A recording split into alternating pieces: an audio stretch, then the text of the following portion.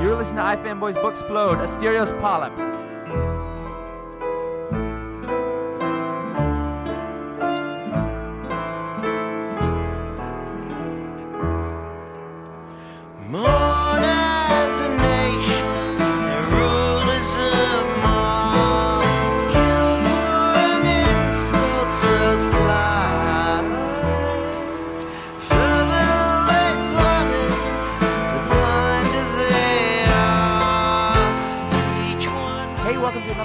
Of Booksplode, iFanboy's exploration of a single volume, a single work of comic book wonder. That might be landing on a little thick. I am Josh Flanagan. I'm here with Ron Richards.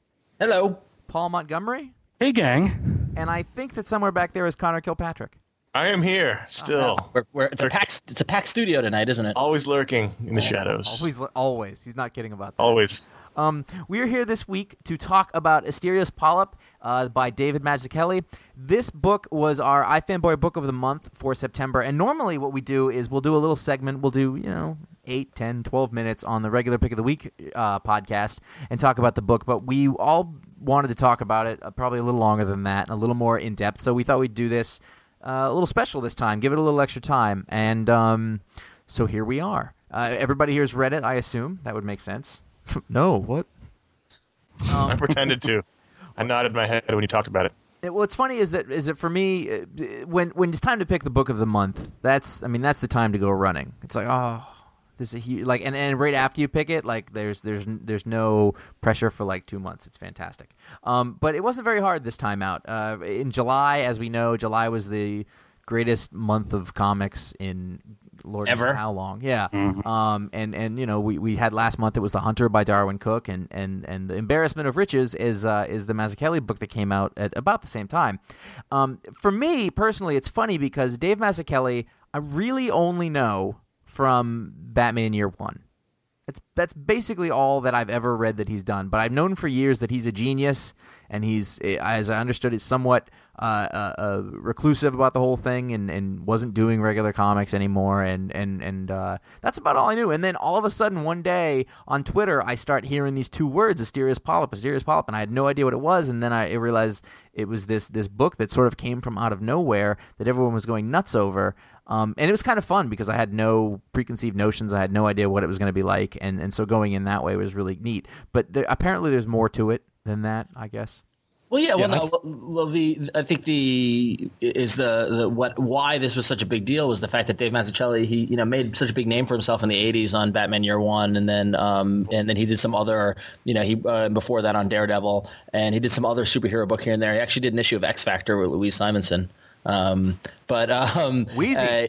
Yeah, exactly. But then in the late '80s, early '90s, he kind of walked away from mainstream and superhero comics and started doing more alternative stuff. He did his own kind of anthology called Rubber Blanket, which there was only 3 issues of, which is like in the whole underground indie comic scene is kind of heralded as this great work.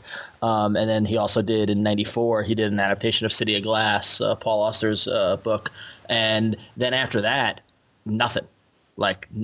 And he then went on to during that time period he taught at Rhode Island School of Design, which is where he got his degree from, as well as SVA in New York City. And what I heard, I remember like in the late '90s going, yeah, whatever happened to that Mazzucchelli guy, and being told like, oh, he said he'd never do another comic, he's never going to do another comic again. And then as the 2000s went, every now and then I heard, his name would come up and you'd hear, oh, he's teaching, but he'll never do comics. He walked away from comics. But then like in the last couple of years, started hearing it's like, well, he's working on something and there's a book coming, but not enough that there was any sort of hype or anything. And it was the same thing. Like it was almost like he walked into he like didn't go out for 10 years and then he walked into a party, dropped the Asterios Polyp on the table and walked out because he won't give interviews. Like he's not doing any press for it. And it's probably, like, in my opinion, it's the greatest graphic novel of the decade. And it's just this wonderful work of genius that came literally out of nowhere from, like you said, from like a reclusive, as close to a J.D. Salinger that we'll get in comics, although I guess that's Steve Ditko. But it's Steve Ditko is still making comics, whereas Mazzucchelli just hasn't been. He's been teaching. So we've learned that Ron is not afraid of hyperbole. No, not at all. You're trying to get a quote. You're trying to get a quote in the softback. Then is what I'm hearing here. I don't think there will be quotes on the back of the softback. That's the type of book this is. It's amazing. So okay. Well, what's funny is that I was a little leery of the book because of everything. I guess all the stuff around it, I was like, I was worried it was going to be a little obtuse, a little overly, because it was like I didn't know what the title even meant, and I was pleasantly surprised to find like a story, just a fairly straightforward story. I was so afraid of you reading this, by the way. I was so afraid because so many people were talking about it, and I was afraid that like all the hype around it was gonna, how sometimes that works in the opposite way. Yeah, definitely. And so I was very, and knowing that because I wanted this to be the book of the month for iFanboy because it's so good in the hyperbole again. But I'm glad that the story kind of rose through and you saw through the hype. Yeah, I mean, for me, I think one of the reasons I chose it didn't have, like, the story was good. The story was fairly straightforward. But I think the thing for me that stood out the most about this book is that the whole time I'm reading it, I was thinking about why things were being done technically, why, because there's different styles and all sorts of things being employed on the pages. And at the end of it, I found myself thinking about it and wondering, what was happening, and not in a bad way, like I was confused about it, but it made me really think about graphic novels and comics and techniques and things like that in a really productive way, in a really good way. What did you guys, Paul? What'd you? Yeah, on that same vein, you refer to books sometimes as clinics on comic book, writing or drawing or whatever. This is sort of it's beyond that. It's like it's a not master even just class. Yeah, it's not even just how to write a good comic. It's suggestions on every possible thing you can do with the medium. And I don't think Ron's being that hyperbolic by saying that it's, the best, graphic novel of the decade, because this is really a quintessential graphic novel. That's when I closed the book, that's what I thought about it is, sometimes when you talk about a comic, it could be, we say it's like, that's a really cinematic sequence in that book. This is total, like, there are things in here that you can only do in a comic book. It's almost the opposite of cinematic. Yeah, it's the thing that immediately struck me with this is, I mean, you could try to do some of this with animation, and I thought about, like, Chuck Jones or something like that. There's some sequences where the backgrounds kind of reminded me of that, where it gets a little sort of like pop arty.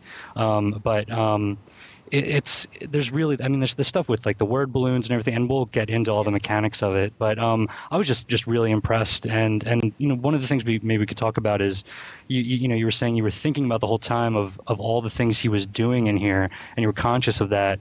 I mean, is there a level to this where you're sort of taken out of the narrative and you're thinking so much about the composition of the book, the mechanics of it, that it's sort of a different reading experience? It's not so much about the plot or the narrative. It's about the execution of the book and what decisions he's making.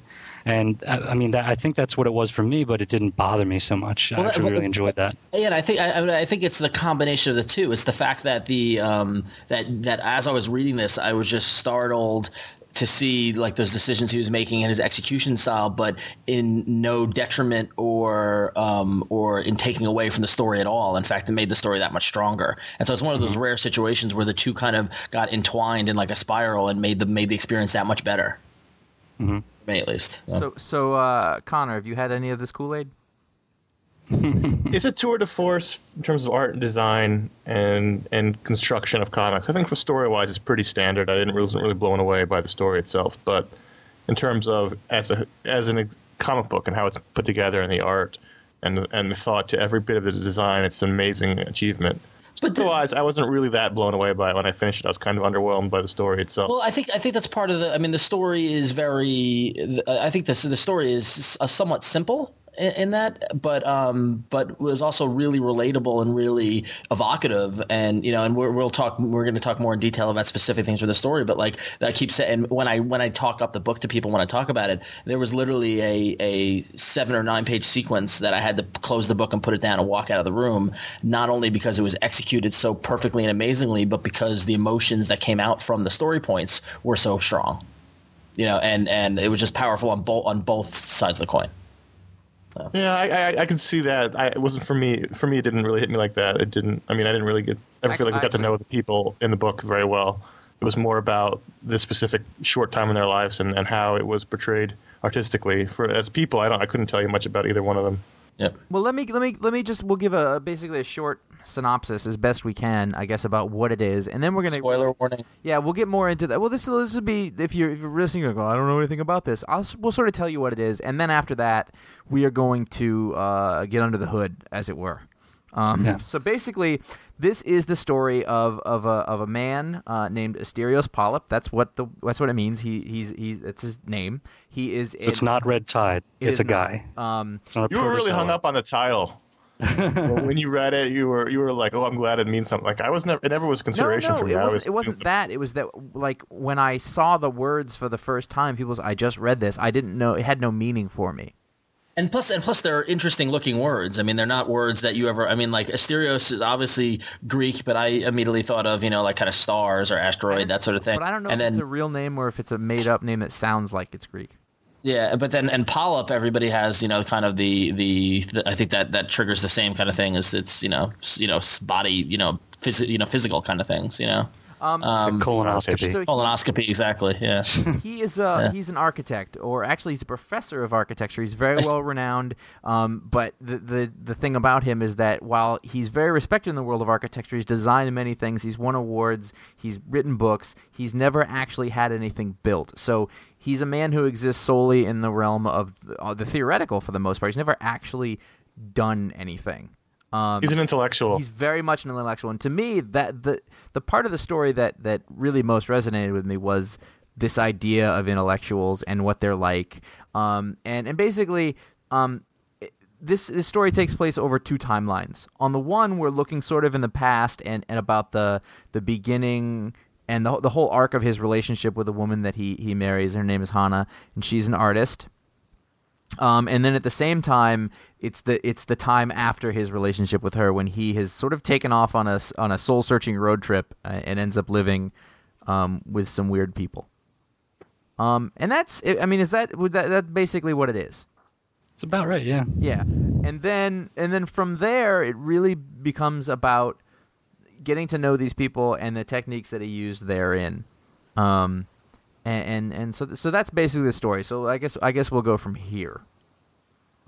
So spoilers from here on out. Yeah. As I was saying, the thing that I think I most appreciated about this, I really, from a story point, was I really liked the portrayal of the character of Polyp himself, because he's kind of he's an asshole in a way. He's very sure of himself. But at the same time, he hasn't really ever accomplished anything, but he's very quick to scoff at other things and other people, and he holds himself in a high esteem. And to be completely honest, as I was reading through it, I was like, he kind of reminds me of the worst parts of myself. And like it's like I was like, oh, I'm relating to parts of this, and I'm not like a high-end intellectual or anything like that, but on my worst days, I can definitely see parts of this kind of personality, and it was very illuminating, and you see him forming this relationship with this girl Hannah, who's very sweet and her heart's on her sleeve, and they have a hard time getting along, and they care about each other, but they're total opposites. Yes, then their natural ways of being with each other don't mesh, and he ends up hurting her a lot without really meaning to. And actually, that even happens vice versa a little bit, because his ego is so great that when she doesn't placate it, he's hurt by it. So it sort of works that way too. He's so emotionally divested from her. Mm-hmm. I mean, he loves her, but at the same time, he doesn't actually see her ever. Right.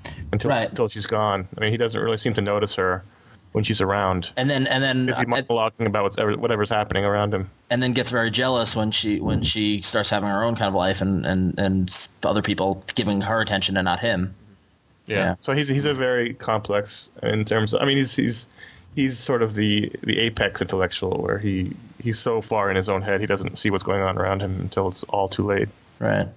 And I think one of the things that really helps to make the character not so off-putting is that parallel narrative structure where we're seeing him later on, where he's sort of softened a little bit, or at least he's more he's not dealing with as many people, so he's sort of out on his own and exploring and trying to figure out sort of what went wrong, really. He also has no frame of reference for his former egotism.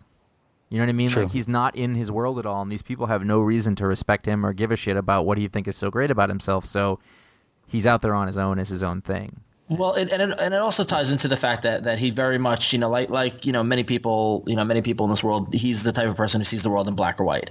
And there's a lot of exploration of that in the book, and his view, whether it's black and white or my way or your way or the right way or the wrong way, or internal or external or factual or fictional, to pull from the actual book. But there's very much this duality, no kind of gray area, and that's kind of mirrored by the fact that, and can we get into story points now? Have we moved on to this, or yeah. Okay, he's actually a twin, and his brother died in the womb, so he's almost like half a person, and It's just a Hellblazer ripoff, really.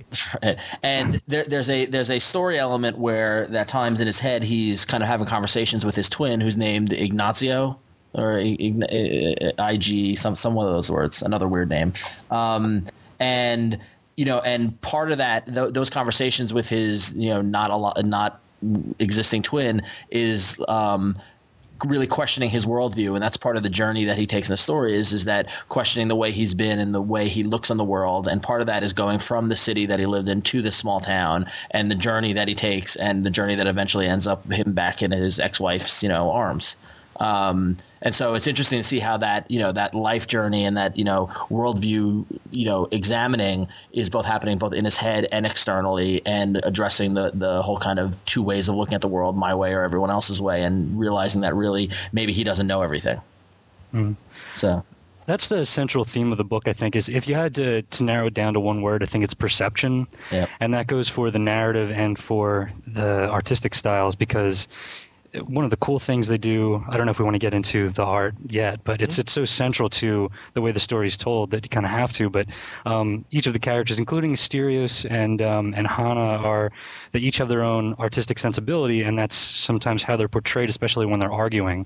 Yep. So you have Asterios with the super geometric designs, and then Hana with more of a sketchy, red like pencil, shading and values. Emotional, exactly. Yeah. So I mean, you can talk about it in a lot of different ways. There's the visual representation of how analytical Asterios is with geometry, and it's all order and discipline, and with Hana, it's about emotion, so it's all value and shading and stuff like that. So I mean, it's so interesting on a whole bunch of different levels, and how it's represented. And I think even though the story is really simple, the way it's told, it's central to the way the narrative works, and part of the story you don't get unless you have the way that the characters are rendered in geometric shapes, and it's not every page that it's like that. It happens in certain sequences, so he's mixing it up the whole time. It's really, really cool. And that's part of what makes this book so magical, and it goes back to what you said earlier, Paul, is that this cannot be done in any other medium other than graphic novel, comic book, visual storytelling. Like the words that are being spoken by the characters are as important as the way he's drawn them, the way he's rendered them, the way they're angled, the way whatever device is being used in them, and it becomes that much more of a visceral experience where you're both reading the story and watching what happens, but also seeing, and almost nearly every page and every panel is filled with some sort of subtext or representation or well, I mean, the most obvious example of that is this is something I've never seen in anything, and it seems completely obvious to do, but every single character has their own dialogue lettering style. Every single one. Asterios is all squared off or rectangular, so the balloons are all right angles and straight lines, and is the font that they use for him, and I'm sure this is all done by hand, is sort of a straight up font, and I don't remember the wife's name, the woman that they stay with, the weird lady, yeah, she has big bubbly, voluptuous word balloons, as it were. And even his brother Ignazio has like that bigger font. It's much bigger and it's italics, and it's like everybody. You're right. I mean, everybo's represented by their lettering as much as the way they're drawn. In Hana's, it looks like handwriting. It's not. It's just very casual and very, very freeform.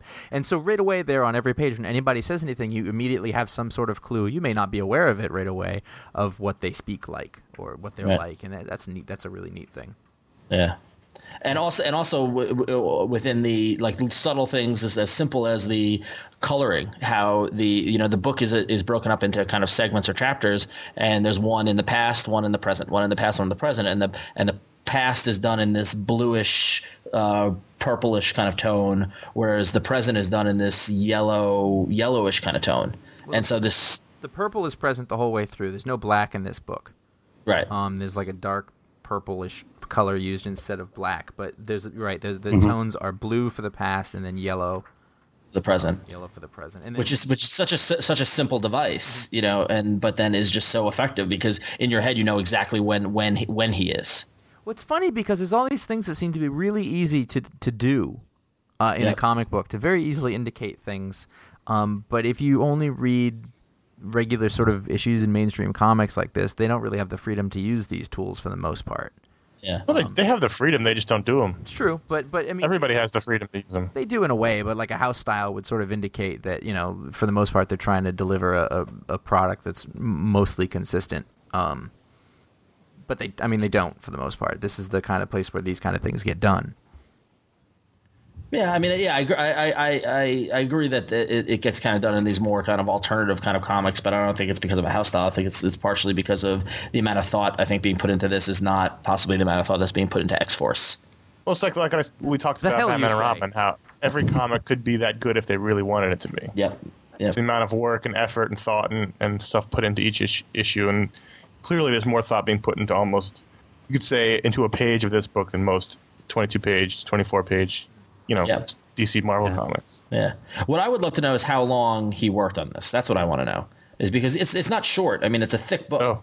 And the other thing that I love about it, and we need to, and we're kind of dancing around, and we need to get in some of the art stuff shortly. But what I love about it is that it was, it's marketed as his first graphic novel, which is totally true. This is his very first. Everything is done by him, and he did everything.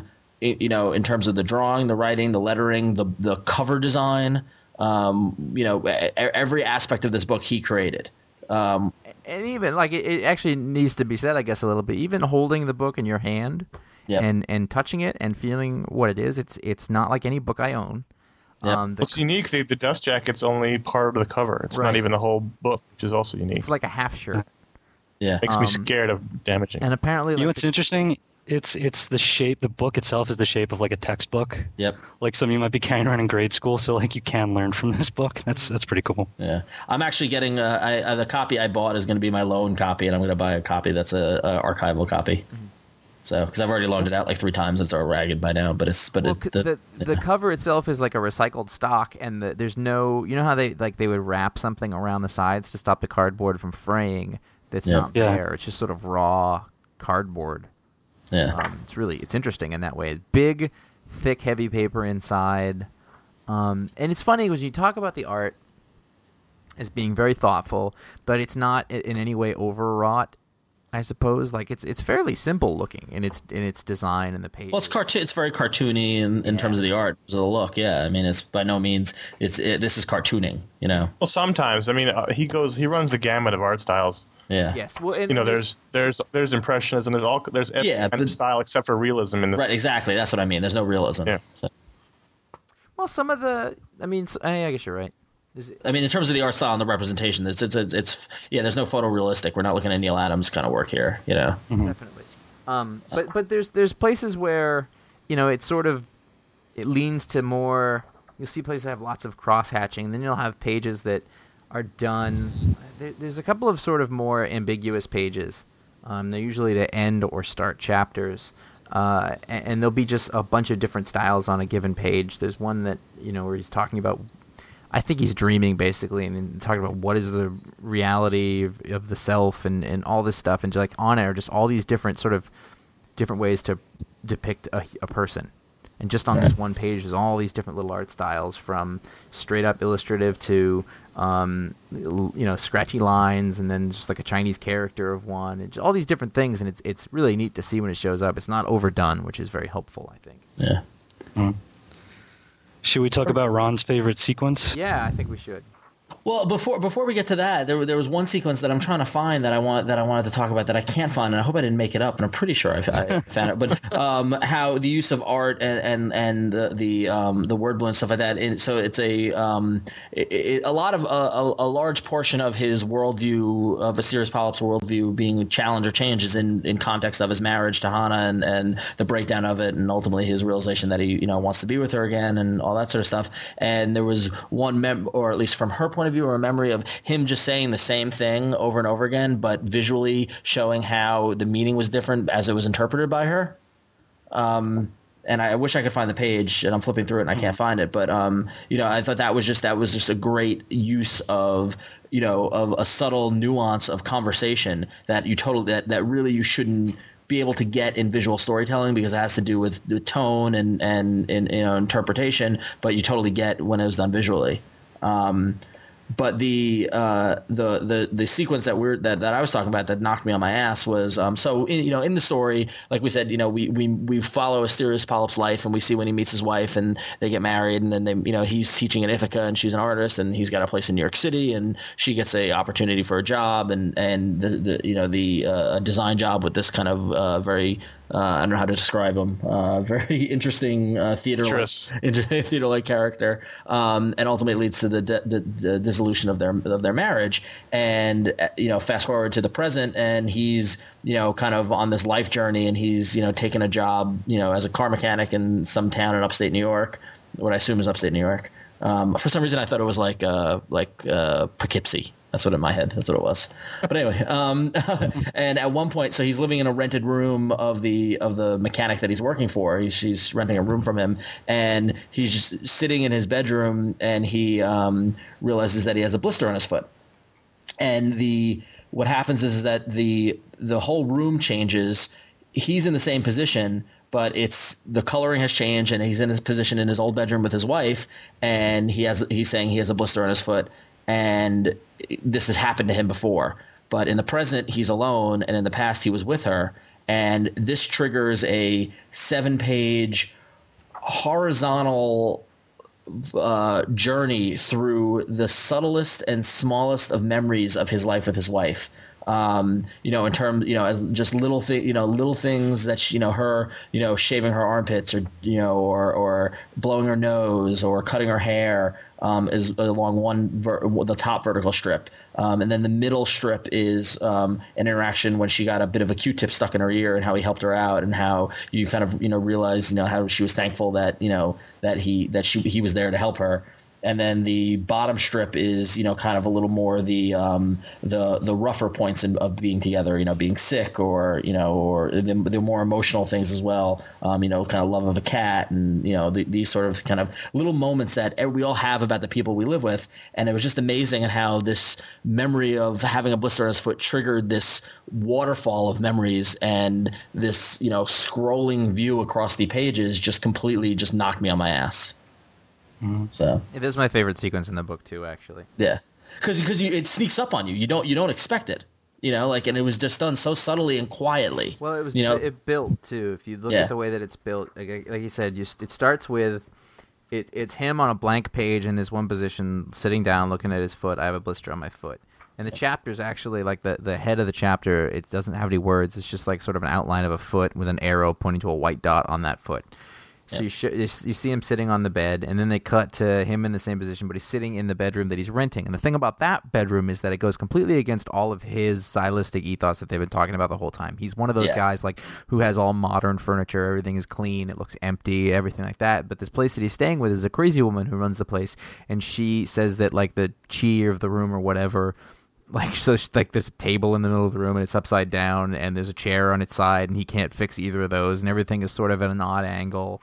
There's no parallel lines at all in that room. Yeah, he's not allowed to fix any of it. And then he cuts back to like his bedroom, and it's completely clean. There's one thing of like orchids and like a wood block. Everything is squared off and cubed, and then it's just like the panels start building. There's 4 panels on the first one, and they're sort of randomly arranged, and then 7, and then more, and then as you keep building, like all the panels get smaller and more intense, as if you could hear, like if it was a musical montage, the cuts would be getting faster and the music would be getting more intense or something like that. But this is a visual representation of that instead. Yeah, it was very nice. I mean, it was just such an emotional kind of thing that was done so elegantly. And then to have it be followed up by the silent chapter of basically the descent of Orpheus, kind of tying back into the whole Greek mythology aspect. This is really the turning point for Asterios in the book, and kind of the realization of what he needs to do in order to be happy and to get his life back to where he wants it to be. Now, on the last pages of this montage, are they suggesting that she had a miscarriage? Because that's kind of what I'm getting out of it. Possibly. Mm-hmm. Yeah, I mean, I could see that. I don't know. It's not really. It's up for interpretation, basically. Yeah. Yeah. But it was if that is the case, or if not, like I like that, because you get to wonder about what it is. Obviously, stuff went on and it was significant, but they don't really spell it out for you. Yeah. So, but I mean, and just the fact that it's the whole, like the middle sequence of her with the Q-tip stuck in her ear, and the idea of this tool that they found. Like this Swiss Army knife that they found has the tool that they need, something that you don't plan to have. And then the idea of her having to trust him and, kind of two people working together, and just shows the power of a good relationship and kind of in just a subtle little act like that, So. Well, he uses the tweezers from a just Swiss Army knife that he found. And it was like kind of odd that he'd done that anyway. Yeah. That he'd like kept when he found the Swiss Army knife and he kept it. You're like, that seems odd. It doesn't seem like something he'd do, and it was neat to have it come back around like that. Yeah. I got a question. Also, my other favorite page is a 2-page spread where they're looking at the crater, and he just goes, "Now that's a hole." I don't know. I love that page. There's one thing that I've found myself thinking about the whole time that I was reading it, and I don't know if I ever solved it, but Asterios, for the most part, is drawn in profile, his face, which is this weird sort of upside down bell shape, and it's very symmetrical, and his nose sort of rounds out one side of the curve. And I've been trying to figure out what that means, or what the purpose of that is. And I was curious if you guys. It's like he was a full person cut in half, and it's sort of like we're looking at somebody in relief. Yeah. It's like someone the twins, the whole person was cut down the middle. Yeah. So we're getting his flat side from where he was cut. It's sort of like a visual representation of him feeling like he's only half a person. Right. That's one way to interpret it. There's no answer. And that could tie into the earlier in the scene when there's a couple times when they're in bed, when they lay in kind of like a yin and yang kind of him and his wife kind of lay in a yin and yang kind of setting, and that would be that kind of speaks back to the half a person kind of idea and the someone completing him. It can also be, I've discussed it with other people, and I was told that it's a kind of nose in the air, better than everybody kind of representation as well. So I think that feels like it's too simplistic. Yeah. Because that's only one aspect of that's the most obvious aspect of his personality. Yeah. So I like that it's symmetrical. I feel like that's who he is, and it's sort of immovable also, which is also who he is. Yeah. But there's also a big curve to it. So it's not like it's squared off like everything else in his life. Suggesting, I guess, that there's more to it. And this is exactly what I'm talking about when I was saying, like, when I was reading it, it made me think about it in a way that, like, when you read just straight text, you have to think about what the symbolism in something means. Well, why did a white panther walk across there? What does that mean? And in this way, you're doing that in the sense of the visual tools and cues, and I liked that a lot because it was in a way that it wasn't so straightforward that I was like, it was just a bunch of metaphors that were straight on the nose. There were things that were done very subtly that you didn't really have to know why, but if you wanted to think about it, maybe there wasn't anything, but you're sort of searching for meaning, but not in an annoying way. It's a very fine line, I think. But the best art does that. It makes you think about what it means, and that doesn't necessarily give you the answer, and it makes it so that everyone has a different answer. And it's very personal in that sense. And it invites you to revisit it. So, I mean, you could read this like a million times and, you're coming away with something every time. I mean, that's a cliche, but with this book, I think it's totally true. When you read it, I'm going to read this, there's going to be one of those things I read like every year or something like that, and just pick it up and find new tricks that, he did or different themes that, he's trying to get across with the art. It's just a really rewarding kind of book. Yeah. It really is, and it's the kind of thing where, like, I heard all the hype too, and I went and got it, and I gave myself a good hour to sit down and read it, and not do anything else, and just focus on it, and I couldn't put it down. I read it in one sitting, aside from the break that I took during the sequence, but it just every chapter fell into the next one, with a level of suspense. Like I wanted to keep going. I wanted to see where the story was going, and I wanted more flashbacks. I wanted to understand more about his character. I wanted to understand more about this, kind of schism between his worldview and to see how he deals with it. And some people, I've heard some people criticize the ending. I love the ending. I thought the ending was great. It was great in that like simplistic, poetic kind of, I don't know. I just it a little bit of humor, like it just made me laugh. I don't know how I feel about the ending. I don't dislike it. But we can spoil it, right? Yeah, let's go ahead and talk about the end. Asterios like fixes up a car and he makes it electric, which is quite a feat. Solar powered electric. Solar powered. Yeah. He drives and drives and drives, meaning that he could actually do real things if he wanted to. That would mean something, I suppose. Yeah, he built it. Yeah, exactly. Yeah. And so he goes driving, and the car dies in a snowstorm, and then he's gotta hoof it the rest of the way to where Hana lives, which is apparently on a hill somewhere, nowhere. Yeah. And he gets there, and they talk, and they're sort of making up and getting to know each other again. And he looks at her art, and he finds there's like a geometric thing to it, and he relates to her finally. And they're sitting there on the couch, and he just is like, "This is nice." And then one of them says, "What's that noise?" And then like you flip to the last page, and it's just a giant meteor headed towards the house on a 2-page spread. I guess suggesting that no matter what, we're all doomed anyway. Yeah. But if you're gonna go out, I mean that's a good moment to. Oh yeah, totally. Like you go out with everything. Like this is nice. I like it's not unresolved. Like he found his moment of happiness.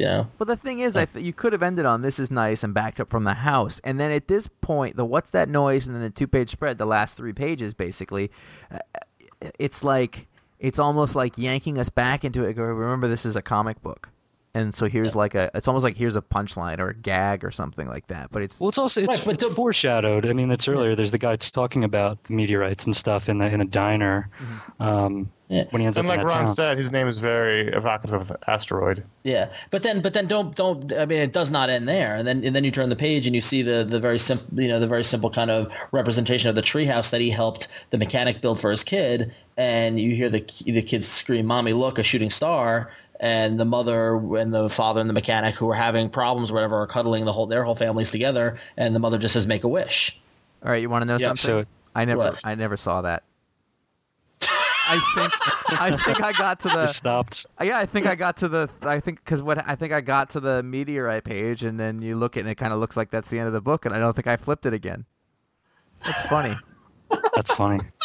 No, it's perception. I mean, that's the thing. It's like for one person, it's oh my God, we're gonna die, although they don't know. And then, but for this kid, it's a shooting star. It's a wish. It's a wish and potential for the future. Mm-hmm. Yeah. So.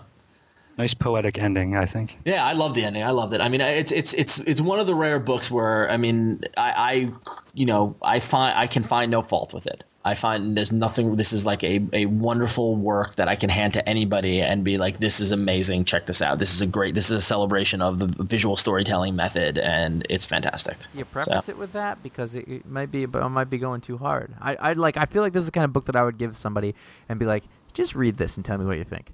Like I almost wouldn't want to build it up at all. Or no, exactly. I mean, no, I see your point there, and yeah, that's the kind of thing where you don't want to influence that much or whatever. But I could see that. But the thing is, I guess I take no hesitation in giving it to somebody.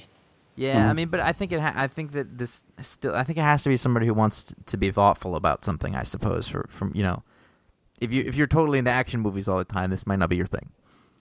Yeah, just because I think it requires an effort in your entertainment. It's not strictly entertainment. It's entertaining. This is not a bad thing, but just Okay, I gotcha. I hear you. I don't think it's super dense though. It isn't. I mean, it's not at all like inaccessible. I think even if you're just going in and assume and not having any assumptions about what kind of book it is, I think you can still enjoy it, and it unravels itself in an interesting way. And I mean, you can definitely follow all the different things he's doing, and especially, I mean, I love all that stuff with especially that end scene where they're talking, and all of a sudden their word balloons, which had been and their stylistic styles and representations had been at conflict the entire book. The word balloons like wrap around each other and they overlap. It's such a. I mean, you can only do that with comics because only in comics are there word balloons. Yep. So it's not.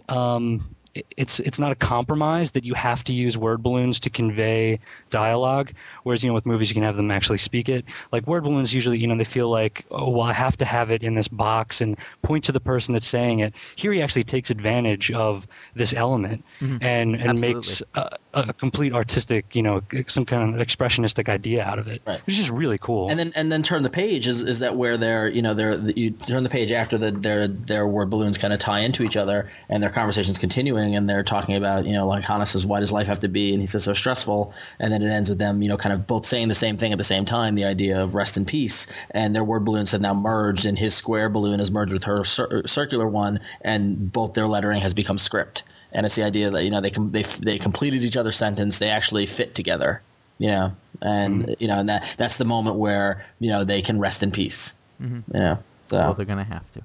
In a fiery haze. I think that is one of the things that I was weary about this, because and a lot of times, like I've heard from a lot of people with like a lot of indie and underground comics, like this is an amazing work, and you get it, and it's either completely ambiguous or it's way too dense, or it's just like a bunch of metaphor that you suspect doesn't really mean anything.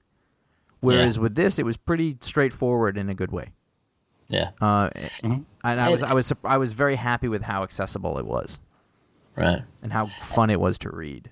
And I think it's interesting and important to note that and I don't know how much it ties into the Greek mythology of it or whatever, but it's it's the idea of this natural kind of thing that you don't have any control over, like his it's a bolt of lightning that sets his house on fire that forces him to go on this journey, and then it's an asteroid that ends things, like it's this idea of you can have only so much order and control in your life, but then there are these things that you don't have control over that set you in a direction, and it's a good balance between those ideas of life and dealing with things and dealing with your relationships and the way to what his life view was. Yeah, exactly. It's all about order and hard lines and geometric shapes and keeping things contained in a box, and he has to learn by the end that you can't do that, or you can't do that all the time for everything. Right. So I think the two great things about this book, one is the total package from an art standpoint, from everything from the cover to the materials used to every inch of this book is for purposeful in terms of the art. And two, it relates to what Ron's metaphor of him walking to the party, dropping the book and walking out, is that it was totally out of nowhere and came out and landed like a bomb. I think that was my favorite part of it. There was no hype. We weren't waiting for it. And you're right. No, just all of a sudden it was literally everywhere on everyone's lips, at least of the people who got it early and read it. And I haven't seen that happen. I don't remember that happening in a long time. Right. A book just coming from out. That's nice. We often talk about how there's no surprises in comics anymore. And it also like don't surprise you. Because it wasn't issues like we're used to, I guess. You didn't get like a beginning part that was awesome.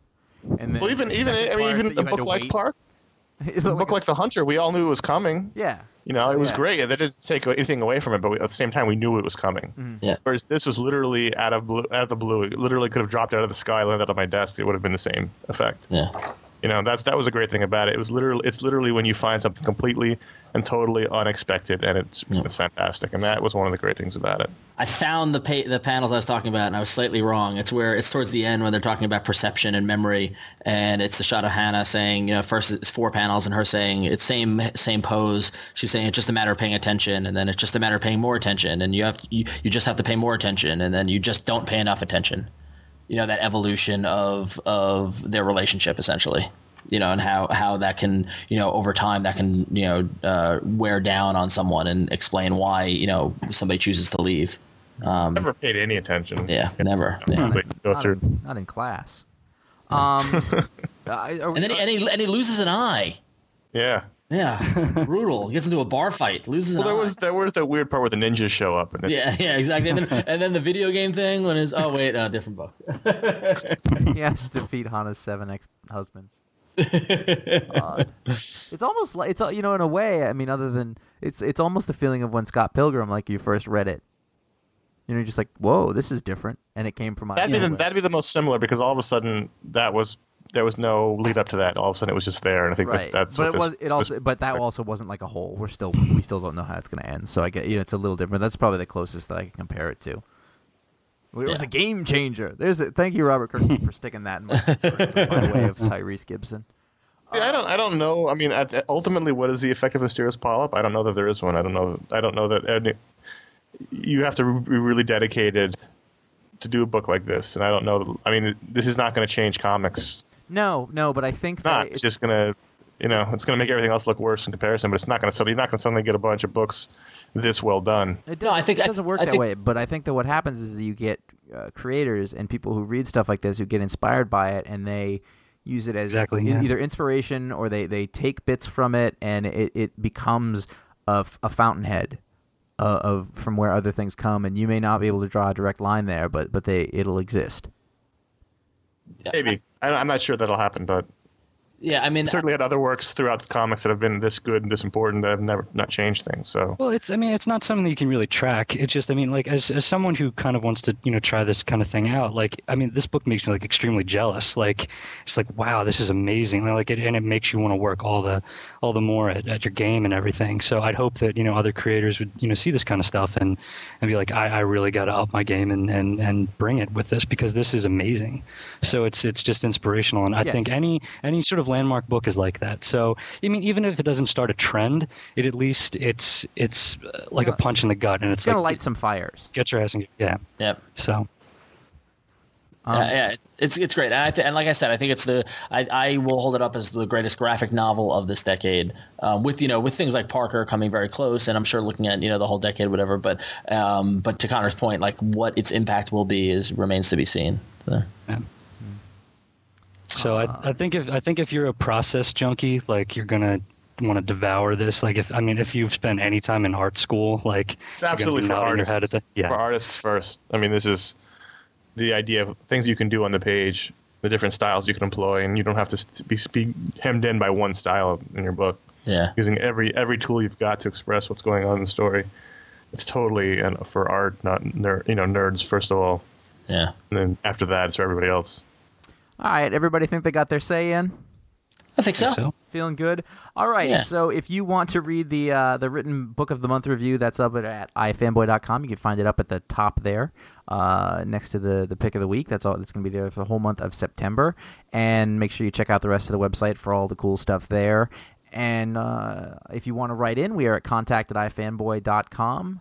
Just go to iFanboy, look in our feed to catch our normal weekly pick of the week pick a week podcast where we talk about all the comics that come out and just the great stuff we do that we're all writing on ifanboy.com. So it's all good stuff. All right, well, gentlemen, thank you very much for coming in, and thank you, David Mazzucchelli, for making this possible. Yes, thank you.